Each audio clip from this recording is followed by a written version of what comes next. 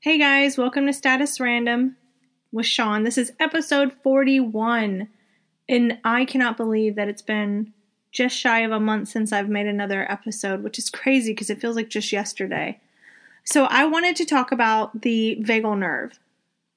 So I saw the neurologist not too long ago. Poor guy didn't know what to do. He's probably a single guy with no kids or anything, and when I went in there for vertigo, I was crying.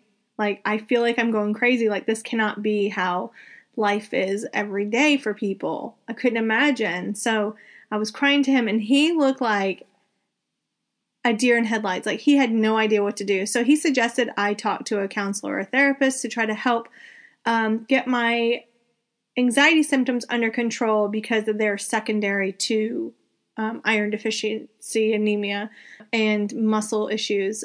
So I started seeing a therapist who is amazing via Zoom. She brought up a thing called polyvagal theory. It's basically a stimulation of your vagal nerve, which your vagal nerve runs through from, I think it's your cranium, like from your head all the way down. And that is the sensation of fight or flight as well. So when you have a lion in front of you, the first thing to do is either run or play dead, right? So that is your vagal nerve. There are three parts of your vagal nerve. There's the ventral vagal, the sympathetic vagal, and the dorsal vagal. So she had me do a vagal ladder. So the beginning, imagine you're on a ladder, and the top of the ladder is the ventral vagal. That is the calm state, the relaxed, the clear thinking, the, normal, calm, no anxiety part of the ladder. Then when you fall to the next part of the ladder, it's the sympathetic. So you're anxious, you are tense, you for me, it's chaos and panic. So I had like internal shakes and twitches and forgetful. So on this ladder, the beginning of the ladder is you're on top of the world is how I think of it. You're at the cool, calm, collective, energetic. And then when you start to stumble, you're slipping down the ladder. So the sympathetic, you're supposed to put one line after you write down how you felt.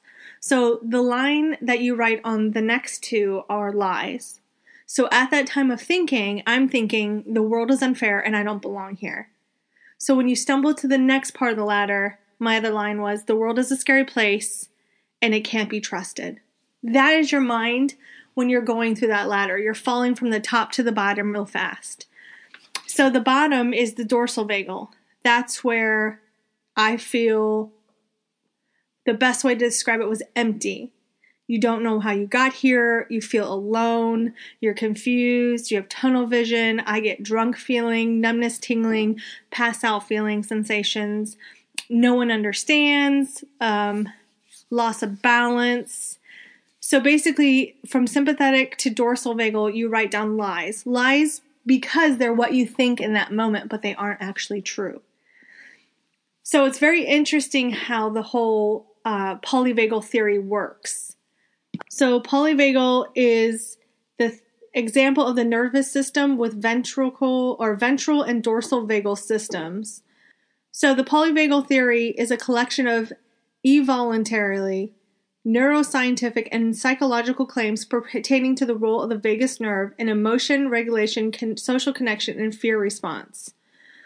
When you have the whole stimulation of the vagal nerve, it creates so much, right? So she had me think of two things that happened that I can remember when the vagal nerve was overstimulated. The first one was my best friend and I were driving on a very windy, wet road in Germany, and I almost flipped our car.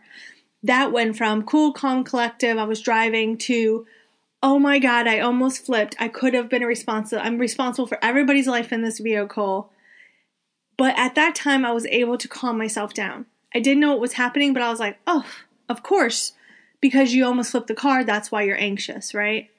But for me now, the anxious part comes out of nowhere because your body it's doing the right thing. But when you're in panic and anxiety, you're like, oh my God, my body's all messed up. So she explained to me some of the things like, say a lion is chasing after you, right? You either flight, So you run or you play dead. And what happens when you're anxious? You start to get the shakes, you get the stomach pain because your entire body is preparing to die. Not because it's dying, but because it's fight or flight. So the predator is coming after you and you release all of your endorphins in your stomach and gut. And so the predator thinks that you're dead. They don't want you. You're already dead. Your body's doing the right thing when you have the fight or flight. It's just is doing it at the wrong time because there's not a lion chasing you. There's not a lion right in front of you. So these exercises really are helping me. Do I still have the symptoms? Absolutely. So I also take, at the end of my showers, I take a cold shower to try to desensitize my body because your nerves are just going haywire because it thinks it's so normal to be anxious all the time. The second thing that I remember was I actually had 3 things. So the first one was almost flipping my Jeep. Number 2 was I was driving my kids to Target and we lived in Illinois. My husband was deployed and I was driving through the gate on base and I was leaving and all of a sudden I lost my hearing in my left ear. And the first thing I thought was turn the car around, you're going to pass out, go back to base. So that trained my body to realize it's always in high stress and it has to be defensive.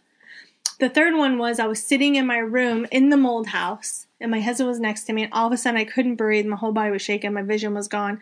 And I remember being on all fours shaking and just thinking the exact same thing that I wrote was the world is a scary place and I can't be trusted. It can't be trusted is how my theory was. And it's a scary place when you hit your bottom. It's not a fun place to be at. So somebody had mentioned a guy whose name is Trey Jones. And he's a YouTube guy and he suffers from GAD, generalized anxiety disorder, but actually he specializes in health anxiety, which is what he went through. And he's absolutely right.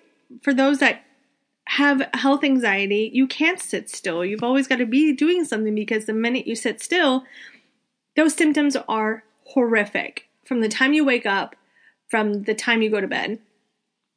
And he made it very understanding when he said, how do you expect somebody with health anxiety to be able to lay there and meditate? That's absolutely right. Because at first, before I started really getting into meditation, I would just be racking my brain like, oh, what is that sensation? Oh, why is my arm numb? Oh my God, my face feels like it's swollen. I still suffer with it as a secondary. I have to say that it's secondary. My anxiety is secondary to what's going on with me.